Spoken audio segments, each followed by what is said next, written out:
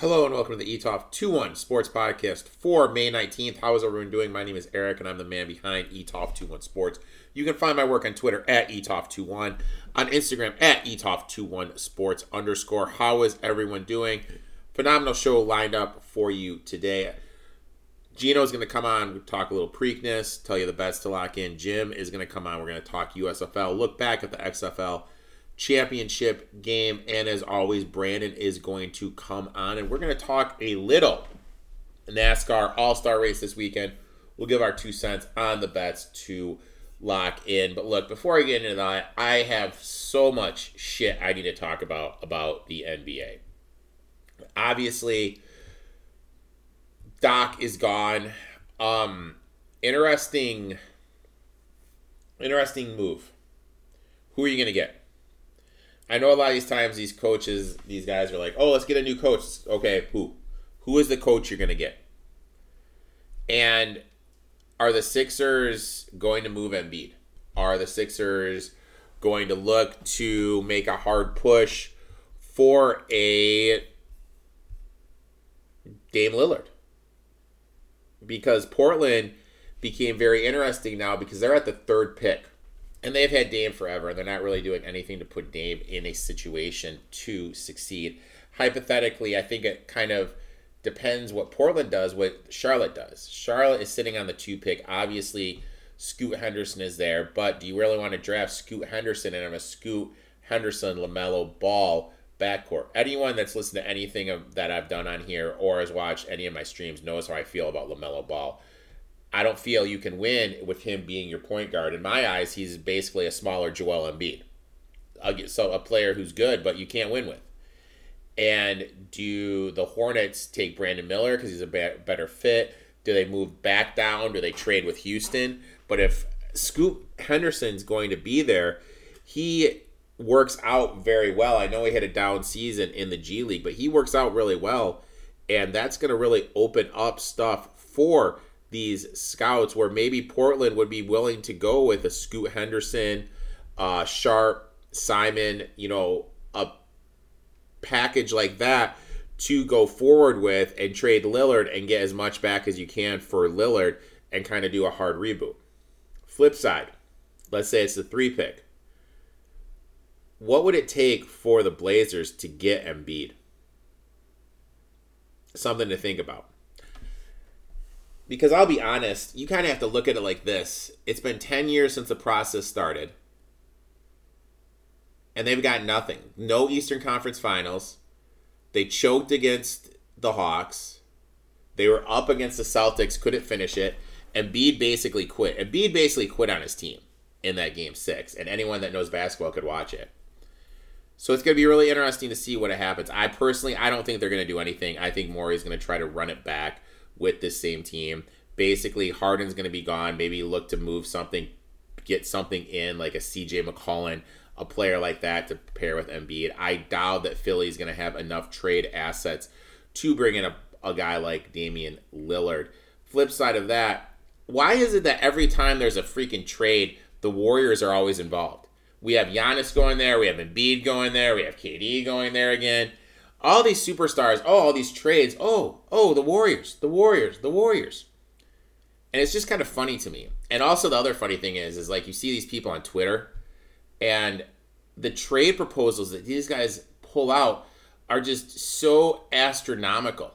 This one guy I saw had the Phoenix Suns trading, don't be hating on DeAndre Ayton, to the Utah Jazz for Wade Kessler, Colin Sexton, Jordan Clarkson, the rookie from Kansas whose names I'm spacing on, and 2 more draft picks. In what fucking world? Like, honestly, just think about that. In what fucking world would Utah do that? It's just kind of funny to me. Like, you see these trades that are constantly just thrown out, and it just makes little to no fucking sense to me. It's really comical. Obviously, congratulations to the San Antonio Spurs. They definitely won it. They're getting Victor. It's going to be a great fit. Obviously, their win total is going to be a little juiced. I'm going to definitely go with the under. I mean, we have to remember this kid is 18. It's going to take a little time for him to develop. Like I said, 3 with Portland. Portland, it's going to kind of depend what Charlotte does in the draft order. Personally, I think Charlotte and Houston flip. For Houston to pair Scoot Henderson and Jalen Green together, that's pretty interesting. And, you got Kevin Porter Jr. there. You'd have a young athletic guards. That's pretty good for Houston. But on the flip side, there's all these rumors that Harden's going to opt out of his contract with the 76ers, and he's going to go there. Okay, so let's say that happens. What now? You have too many bodies. Personally, I take the young guys over Harden, but I don't know. Houston definitely wants to be more viable, and I mean, getting a guy like Harden will probably help them be viable. I don't know if they're going to make the playoffs in the West. Next, we have my Pistons. A little disappointed them only getting the 5, but the worst thing the Pistons could have had is been on the board with Scoot Henderson, because then they'd have to choose Scoot or Cade. And let's face it, like I said, Scoot works out like a beast, but in the G League, he has not been that good.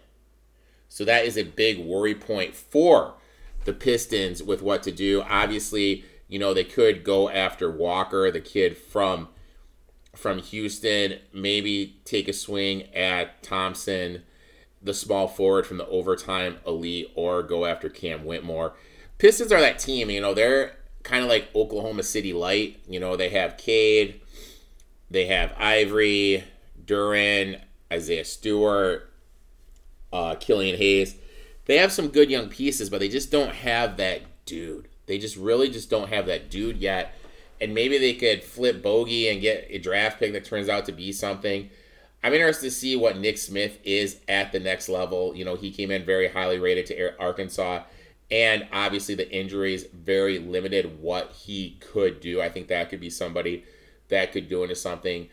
Bryce Sensabaugh, again, I think he's a scoring wing. I think he can come in here, do some stuff wherever he ends up going. I'd be interested in that.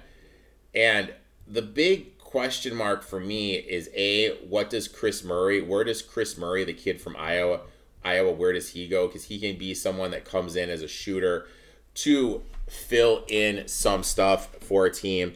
And lastly, Andre Jackson from UConn. I think he's going to be the most athletic guy that comes out of this draft, and he's going to be a guy you can get at the late first, early second, and I think he's going to be in the league for 10 years just because of athleticism. Definitely needs to improve his shot making, but I think with the coaching in the league, he'll be able to do that. My next thing is I need to talk about John Morant, and then we'll get on with the podcast. My main thing with John Morant is this. Did he break any laws? I don't know. I really don't know. If he's in a state where it is illegal to have guns, then yeah, he broke a law. He broke a law. But I'll say this. You work for the NBA.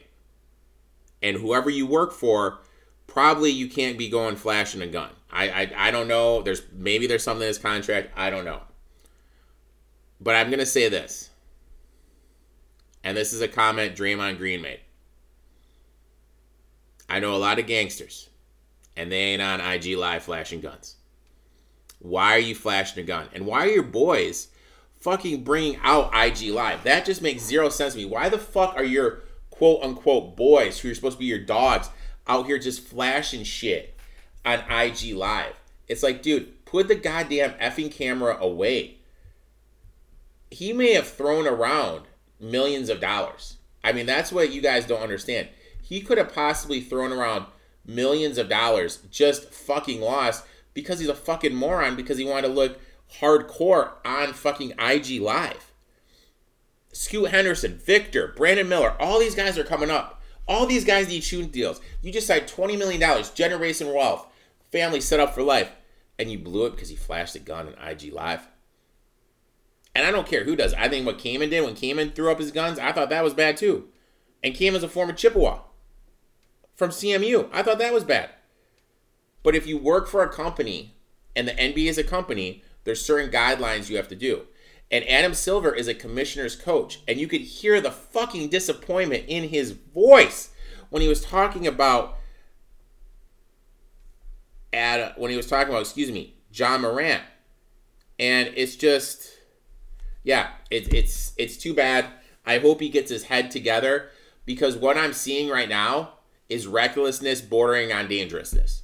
And that's what I don't want. I don't want anything buddy to happen to anybody. I do not want recklessness borderline on dangerous. He needs to get his shit together and seriously take a look around with what he's doing in his life, because he doesn't want to end up the obvious. What could it be? What I think is going to happen, I think he's going to be suspended. I think it's going to be a lengthy suspension, and it's going to change the trajectory of the Memphis Grizzlies. And the funny thing is, I'm surprised the Grizzlies hasn't come out and blamed Dylan Brooks, because it seems to me that motherfucker gets blamed for everything. But like I said, we have a great show for you today, and let's jump right into it. We were at the second leg of the Triple Crown, and who better to come on than talk about the Preakness than Gino from the That's What G Said podcast. Gino, how you doing today, my man? Doing well, buddy. Fun week. You and I are recording on Thursday, so Black Eyed Susan Day is Friday. Preakness Day is Saturday. Mage is the heavy favorite in the Preakness. He's the only horse that's returning from the Kentucky Derby that raced a few weeks ago. So as we record right now, there are some rumors about one horse that might scratch. We can just talk about that horse like he's not, because for our conversations, as of now, the horse is still in the race. So the field of 8 that's going to be lining up right now for the Preakness. So we got National Treasure 4-1, Chase the Chaos 50-1, which basically sounds like my dating life. Mage 8-5, Coffee with Chris 20-1, Red Root 1 10-1, Perform 15-1, Blazing Sevens 6-1, First Mission 5-2. Now let's just play what if. What if the rumors are true? First Mission is scratched. I mean, is this just Mage all the way? This is a really tough race to bet, because that, to me, I don't even know how much I would be betting individually just on this race, because the horse that I liked is First Mission, just thinking that he's the horse peaking at the right time right now. Mage stands out over the rest of this field, and a horse like National Treasure, who will probably end up being a short price. He's 4-1 on the morning line. He really hasn't proven himself all that much. Like, he's fine, but in this, he probably should be like double his price normally in a race like this. Just goes to show you it's not the strongest renewal of the Preakness. When we talk in a few weeks, the Belmont will probably be a pretty strong race, because there's a lot of horses that are not running here that will end up running back in a few weeks. Now, it seems like this has been a continuing trend now for the last X amount of years.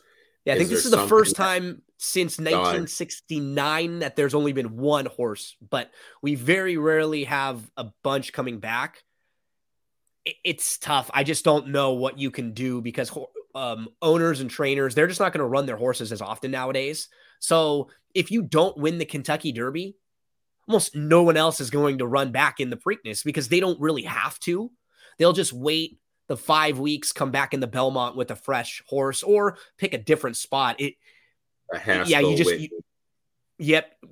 really don't see horses that, unless they feel like their horse had a really big excuse in the Derby and didn't encounter much trouble, like the race didn't take a whole lot out of them, then maybe they'll wheel back. Sometimes when a trainer or an owner feels like they have the best horse that just got beat in the Preakness or in the Derby, then a lot of times they come back in the Preakness. So this year, it's no doubt Mage's race to lose.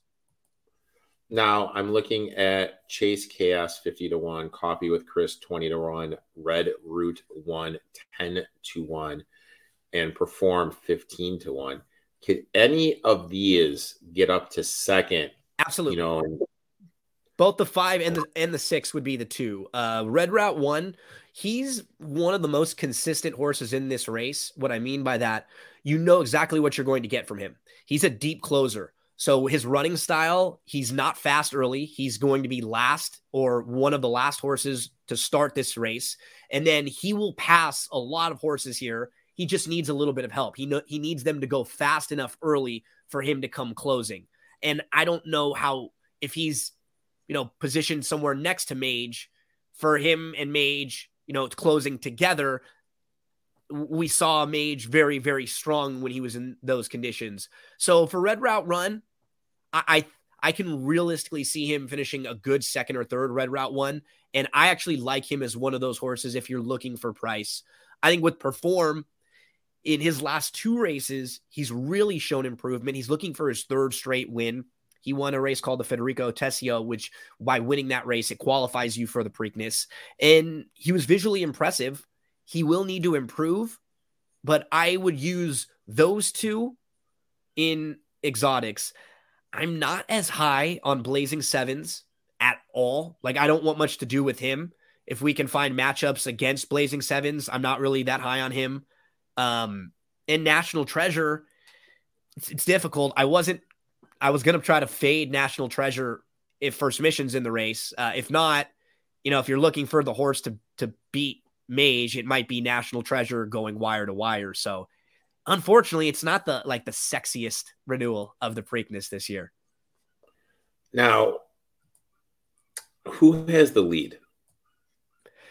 The 4 Coffee with Chris has shown speed. The 1 National Treasure has the blinkers on. He has the rail draw, and he will probably be either on the lead or sitting in a great spot just behind Coffee with Chris and then takes the lead. So I think I don't really give Coffee with Chris much of a chance in here. He has a win at Pimlico. Maybe he can hit the board because he's going to be forwardly placed. Could he run 3rd or 4th? Yes. I don't think he's good enough to win. Of the speed horses, National Treasure is the one that will be most forwardly placed and have the best chance to win. Now we're going to pull our matchups up on. Oh, before we get to that, I'm pick 5, pick 6 player here. Great stuff all weekend. Is this just a single to the Preakness? Because I know, don't they have a ton? Isn't there like 6 pick 5s? And they're all low takeout, which is great. They're all 12% takeout. The pick 4s are like 25% takeout. So if you're going to play a pick 4, don't play a pick 5 instead. Play lower takeout wagers. Just look and see if you can find that information because it's different for each track. And, try to play into those. It's basically like, Eric, how we bet, right? If you're going to play with books that, are minus 120, why would you do that when you can find everywhere? 110. Yep. Right. You just got to find places where you can play the same thing for better value. Yep. So is this just a single, to Mage then, or is there any other horse I should include? Yeah. Because the problem for me is I really I liked First Mission as a horse to maybe single against Mage, right? Like I would have maybe, if First Mission's in the race and if he's in the race, he's fine. If he's not in the race, he's out. But let's say he's in, I would single him as against Mage. He'll be the strong second choice. I probably wouldn't bet him to win because at like 5-2 or 2-1, it's still a short price.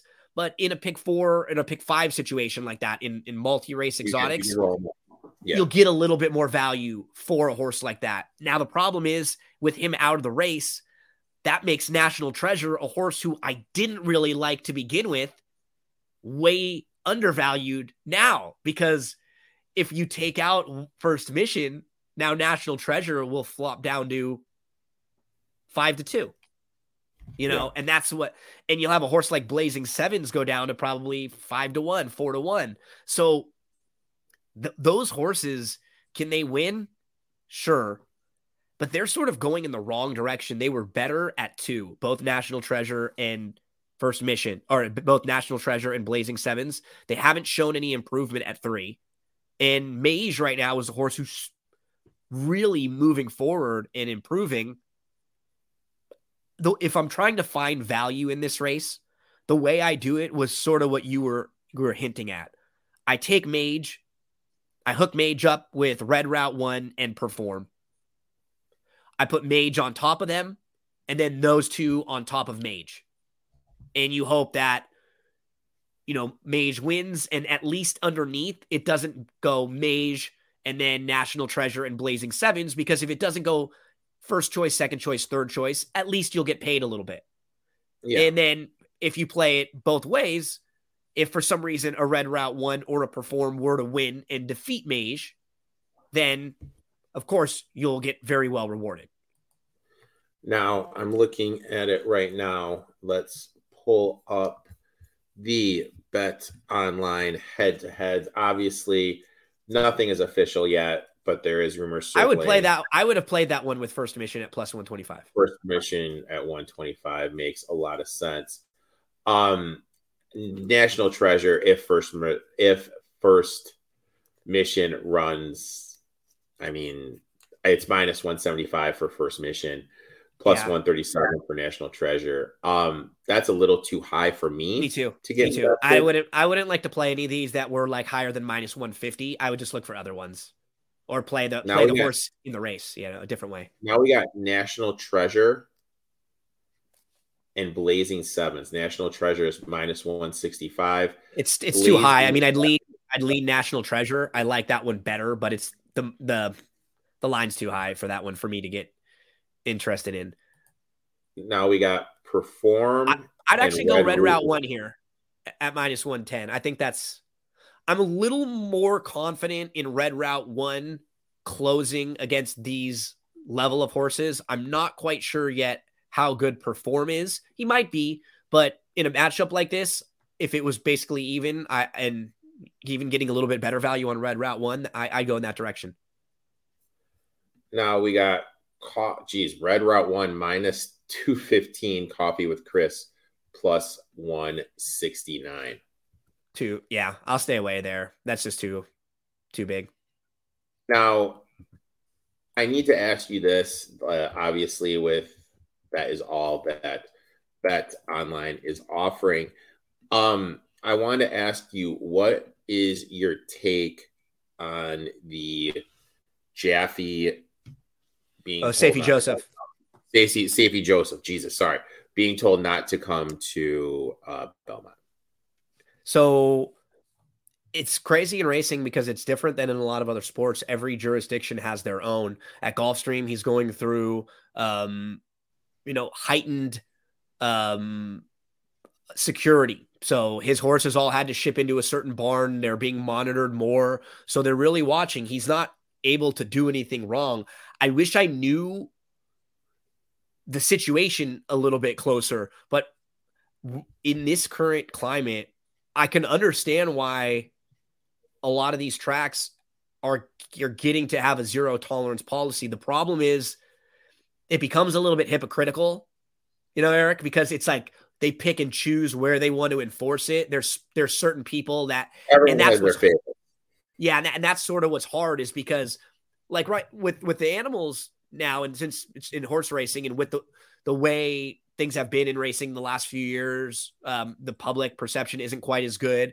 I can understand why anytime there's an issue, they get any track can have a no tolerance policy if they'd like, but I wish they were just more consistent. That's what I always want, just as a fan, as a bettor, as anything, right? When I complain about officials anywhere, I complain because it's not consistent. I don't care if they call all the fouls or no fouls. I just want it to be consistent.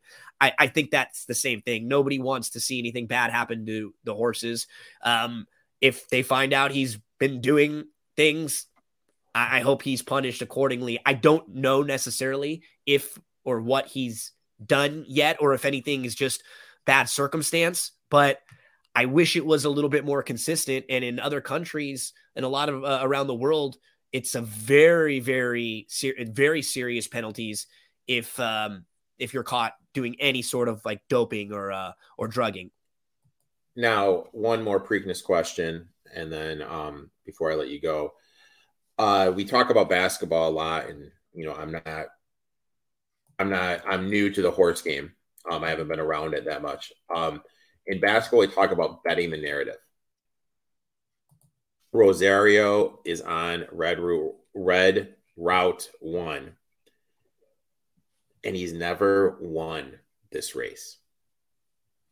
He's finished second in 2014 on Ride with Curling, 2015 Tale of Vure, 2019 Everfast, and 2022 Epicenter. He's won the Derby. He's won the Belmont Stakes. He's won, 15 races at the Breeders' Cup. Yep. Is this the one where he is just kind of under the radar that he puts it together? But he wasn't, how can I word this? He wasn't impressive at Churchill.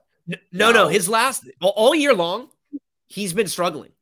The first half Like, of this year has not been a very good year for him. At Gulfstream, he was struggling really early, and I think he got taken off some mounts for some horses because one of the problems that he has is he is the if you put him on a list of the best finishers and any person said that he's like the strongest finisher on a horse, that's fine. I wouldn't argue with anyone who says that. I personally probably think he is.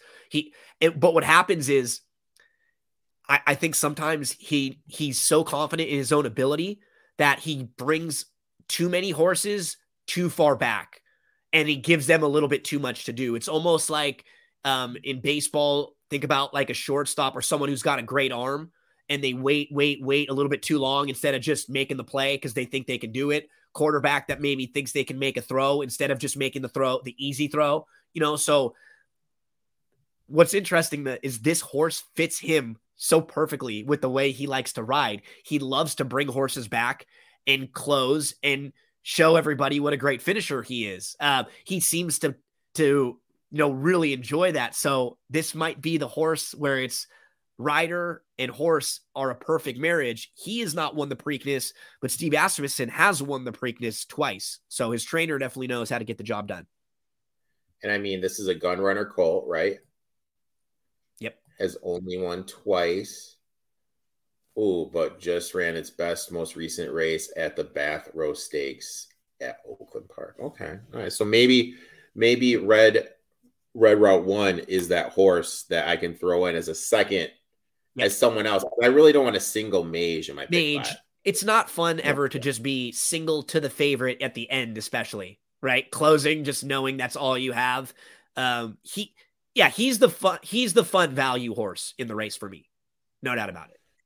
So, Gino, I'd like to thank you for coming on. Those that are watching on YouTube, Gino does great work for DRF. There's a link down to the DRF bets, which you can use promo code winning, I believe. Yep. It's really good.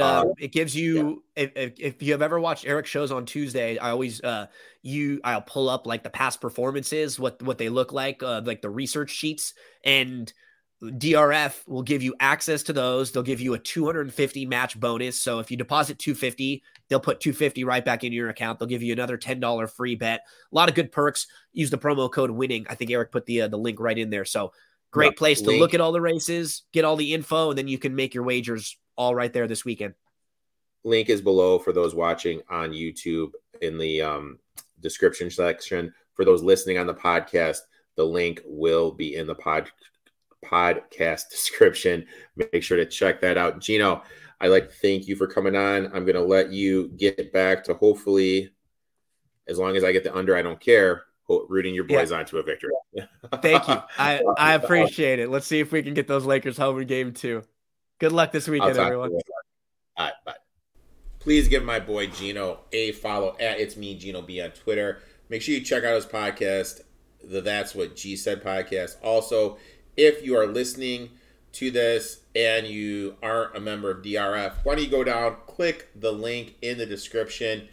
You'll get a nice little bonus using Gino's link, so make sure you give Gino some support. Great guy, helping you out, cashing some horse racing bets on my stuff throughout the year. Now let's shift our attention to some USFL.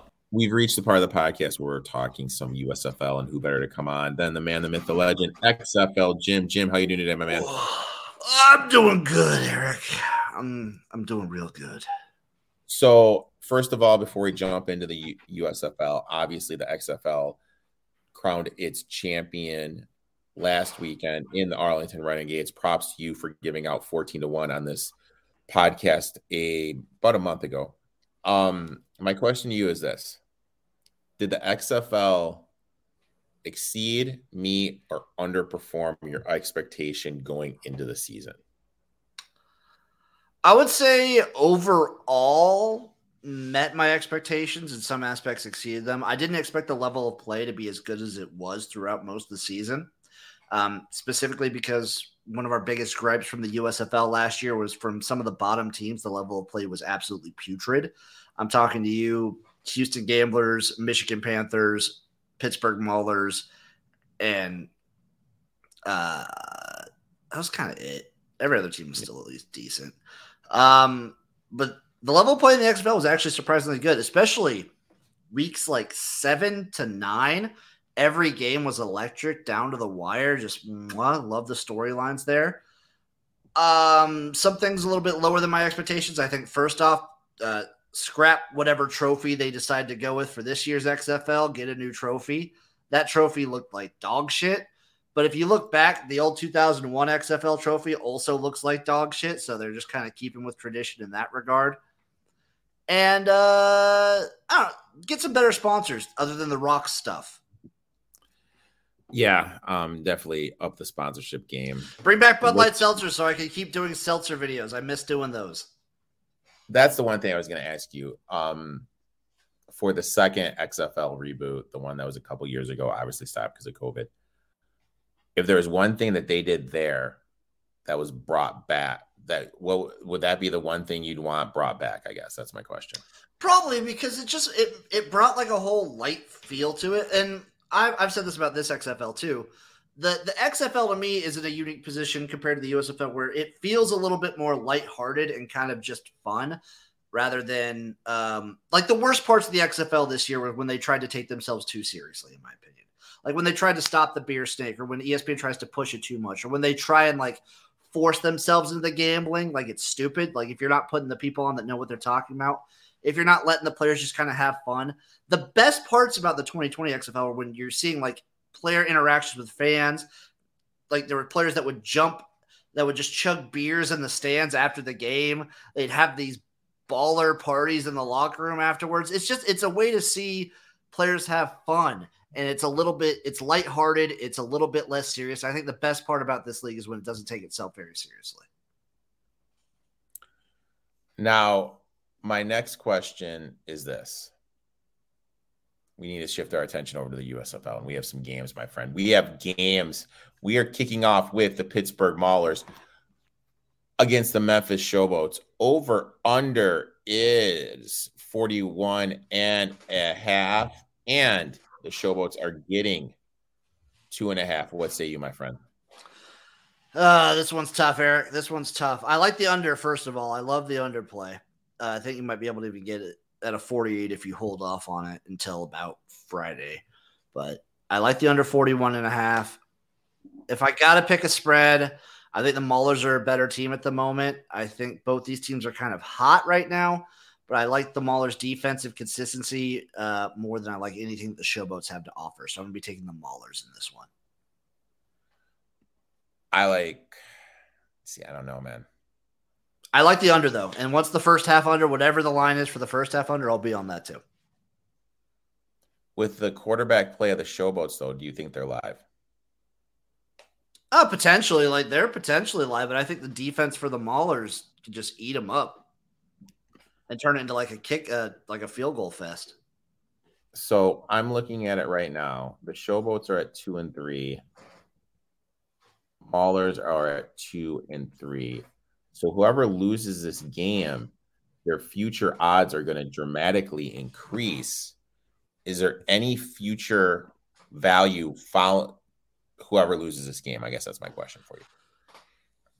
So it depends. The Maulers there obviously will be no matter what, just because the North is so tight. For the Showboats, it really depends the outcomes on these other games. In particular, it'll depend on this. I think the Stallions are probably the second weakest team at the moment. I think the Gamblers are a little bit better, but it really will depend on that Panthers-Stallions game because these would both be out-of-division losses. The Showboats would still be pretty far behind, but right now they're 20-1. If you can get them at like 25 or 30-1 based off of that, there's a chance there's value there. But I don't want to put a future in Todd Haley's hands. Next game. We're getting the Birmingham Stallions laying 6 against the Michigan Panthers. Over under is 44.5. You have the Panthers coming off just a mauling by the Maulers. You see what I did right there, buddy? That was pretty good. You know, Carson Strong hurt, and then you have the Stallions who are coming off a 7-point loss to the Gamblers. both teams kind of limping in here with the issues and the injuries on defense, I would kind of lean the under here. Yeah, I lean towards the under too. I just don't know what's up with this Michigan offense since week 1. I would lean towards the under. It's tough, though. I don't like either quarterback that much. Also, 6 points is just a lot of points. I'm going to take the Panthers plus the 6, and I'm going to roll with the under 44.5. Okay. Next game. I'm not overthinking it this week. Don't overthink it. Just do it. That's what we do. Next game. Breakers laying 7 over under 48. Jim, that just seems like a huge. And you mentioned the Breakers, for as good as they are, they really aren't covering anything at all. The thing with this, though, is I would maybe wait because it might get to 7.5 and even 8 by the looks of the way it's moving. With how the money is shifting right now, it looks like we could see a 48-49, maybe gets up to a 7.5. I don't know. It's just really, I like the Breakers. You like the Breakers. It's too many points. But this is just way too many puntos, buddy. I'm going to take the Stars plus whatever. As long as that's over 7, I'm going to take the Stars. And then the total, I'm staying away. If you're smart, stay away. This could go really either way. It was a sneaky under last week, but the second this Breakers offense wants to turn on or figures out how to turn on, they're going to just blow somebody up. The Stars can also offensively, they have all the weapons. Like, it's really just line play that's keeping them down. So that's where I kind of go to the under that I was like, eh. And I will say this, ever since that tweet you sent out, Al Horford has tripled his rebound total. So it is doing. You're welcome. You're welcome. That. Last game, the nightcap on Sunday, we got the Generals laying 6 against the Gamblers, over under 45.5. What say you, my friend? To me, that just looking at the number, that just is way too many points for me in my eyes. I was going to say too many points again. You know, that just seems way too many points. I agree with you wholeheartedly. It's too many points. Now, I don't hate. The one thing that I like to do in the NFL is when you have a team that has very limited. How can I word this? They don't run the clock. You know what I mean? They don't pass the ball. They run the clock, kind of like a Navy, Army, those type things, those type games. It's hard to trust them laying big numbers. You know what I mean? It's just really hard to trust the big number stuff. So I don't know. Because of that, I kind of like the under, and I like the Gamblers getting the points, dude. Same. And I think the Generals are a better team. But again, similar situation with a bunch of games this week. I just think that's too many points. Yeah. So give me the Gamblers. Now, what is your best bet of the week, buddy? Under 41.5 in the Mahler showboats. My best bet. I'm going to keep betting Mahler's unders until they stop working. My best bet. Excuse me. Gamblers plus the 6, my friend. Jim, I'd like to thank you for coming on. Why don't you tell everyone where they can find you on social media, my friend? You can find me everywhere at XFL Jim. I'm on YouTube, the Twitch, Instagram, TikTok, Facebook, Twitter. I'm all over. You guys know where to find me. Jim, thanks for coming on. I look forward to talking to you soon, my friend. All right, back at you, buddy. Please give my boy Jim a follow at XFL Jim. This weekend, he's been doing some USFL watch-alongs. Great stuff. If you're not doing that, you're really missing out. Also, Guy is very sharp with the spring football stuff. Him and I do Spring Fever every single Wednesday where we talk everything with alternative football. Now, let's shift our attention over to some NASCAR. We have reached the part of the podcast where we'll be talking NASCAR, and who better to come on than Brandon, a.k.a. at BostonBoy83 on Twitter. Brandon, how you doing today, my man? Good. Excited for North Wilkesboro, a track that was closed down for years and reopening just for this, or not just for this, but to have this open up the weekend's awesome. Now, tell us, like, through my research, I think it's going to play a lot like Richmond, Martinsville, and Bristol. Yes. Tell us what you know about the track. I haven't touched it on the simulator. Watching practice a few minutes ago, looks like everybody enjoys the low line. I think as tires go, you'll start to see more of a diamonding the corner to try and get that run off. But they look loose off. It's going to be a lot of heavy braking. I think you'll see a lot of bumper to bumper like you saw at the Coliseum to open up the season. But I think this is going to be, not to quote Denny Hamlin, but your good old fashioned short track racing, and it should be very, very exciting to watch. So it'll be a lot of fun. You got the trucks tomorrow at 1:30, so you kind of see how they drive the track. But now they, like the state of North Carolina, where you are located, has allocated money to this track along with 2 other tracks in the state. Do you think we're going to now? Maybe I'm just didn't do my proper research. Are they going to have a yearly race there now, or is this just going to be an all-star type thing? Where do you see this going there? I see this going well and doing another all-star next year, and then possibly after that, them actually picking up a race here. I think what NASCAR really wants to get away from, and this is pure speculation, I had a contact tell me the ideas there, but they haven't really fully discussed it. But these tracks were Dover twice. Like your big prestige tracks like Charlotte, you got the Roval, and then you got the regular race, the 600. So you keep those, but these tracks where it's Bristol twice, Richmond twice, when you have these double races, I think they're trying to pull one race from a couple of these tracks and adding a new track in. But where you pull it, I'm with you. I agree with it, but I think the struggle part is going to get these owners that own multiple tracks say, yes, I will drop a race for it to go somewhere else, without them saying, like a Bruton Smith here in Charlotte, where he basically told them, if you don't do this, you're never racing here. So I think it's going to be hard for them to do, but I like the idea of where they're going. Now, obviously, the whole thing with like a race, an all-star race, motivation is different and everything. So it's all-star stuff is a little bit harder to cap and bet on. I only have 3 bets myself. How many do you have for this, my friend? 3. Okay. So I know one of them that we agree on. Why don't we start off with that one? You go first, and then I will agree with the points you're going to be making. Christopher Bell, 10-1. It's a short track. He's a bullring style racer. No points on the line. He likes to drive up on the wheel. 10-1. He's been running well, in good equipment. I enjoy watching this kid. I've watched him race for years on short tracks. I've watched him race short dirt tracks, sprint races, the bull ring.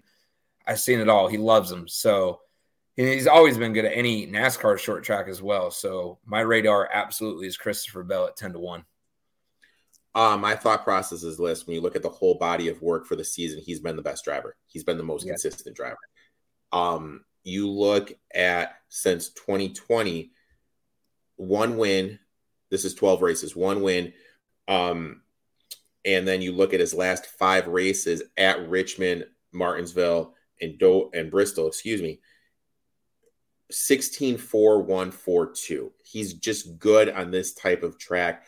And with the guy that's been the best all year, I'm getting a 10-1.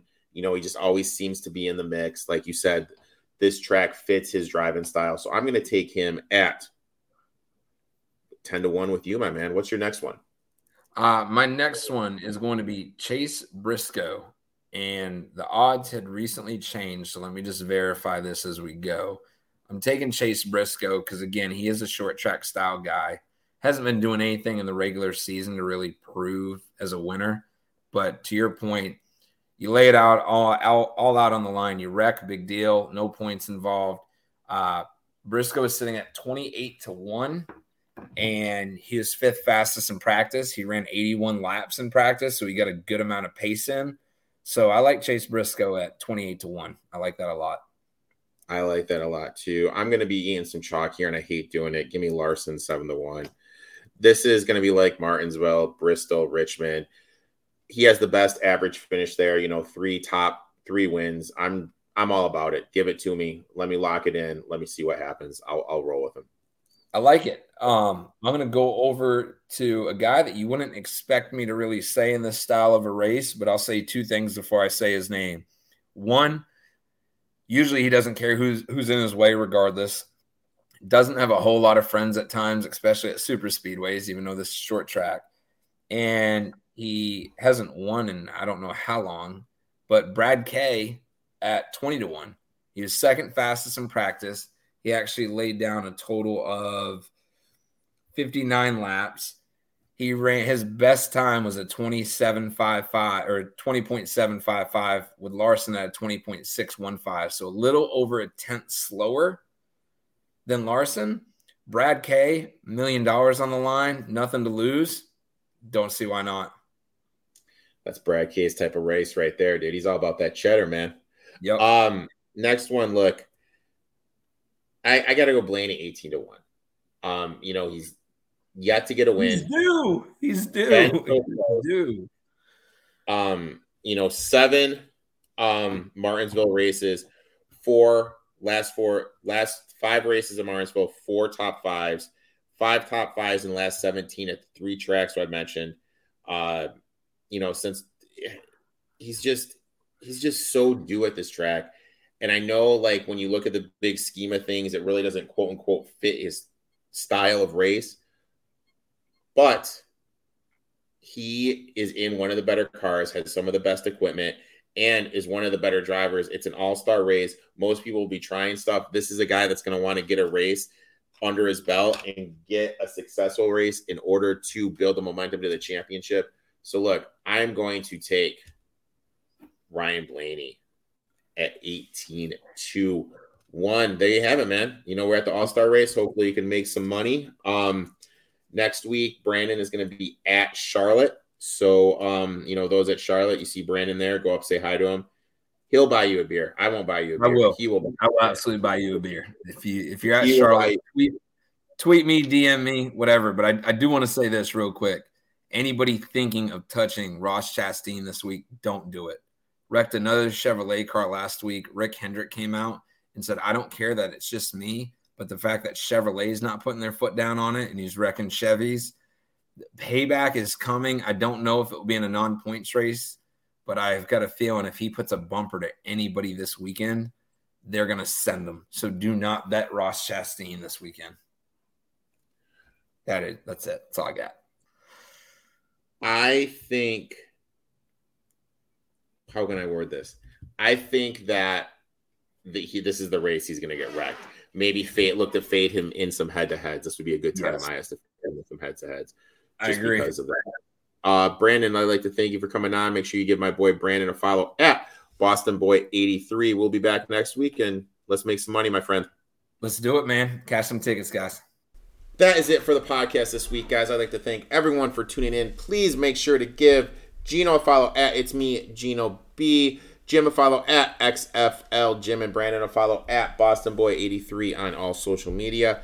Etoft21sports will be back this Tuesday with Josh from the Sharps Betting app. Make sure to check that out. Him and I will talk everything sports betting, and Nick will be back next week when we'll talk a little bit more about our strategies drafting a fantasy football team. I'd like to thank everyone for tuning in. Until next week, boys and girls.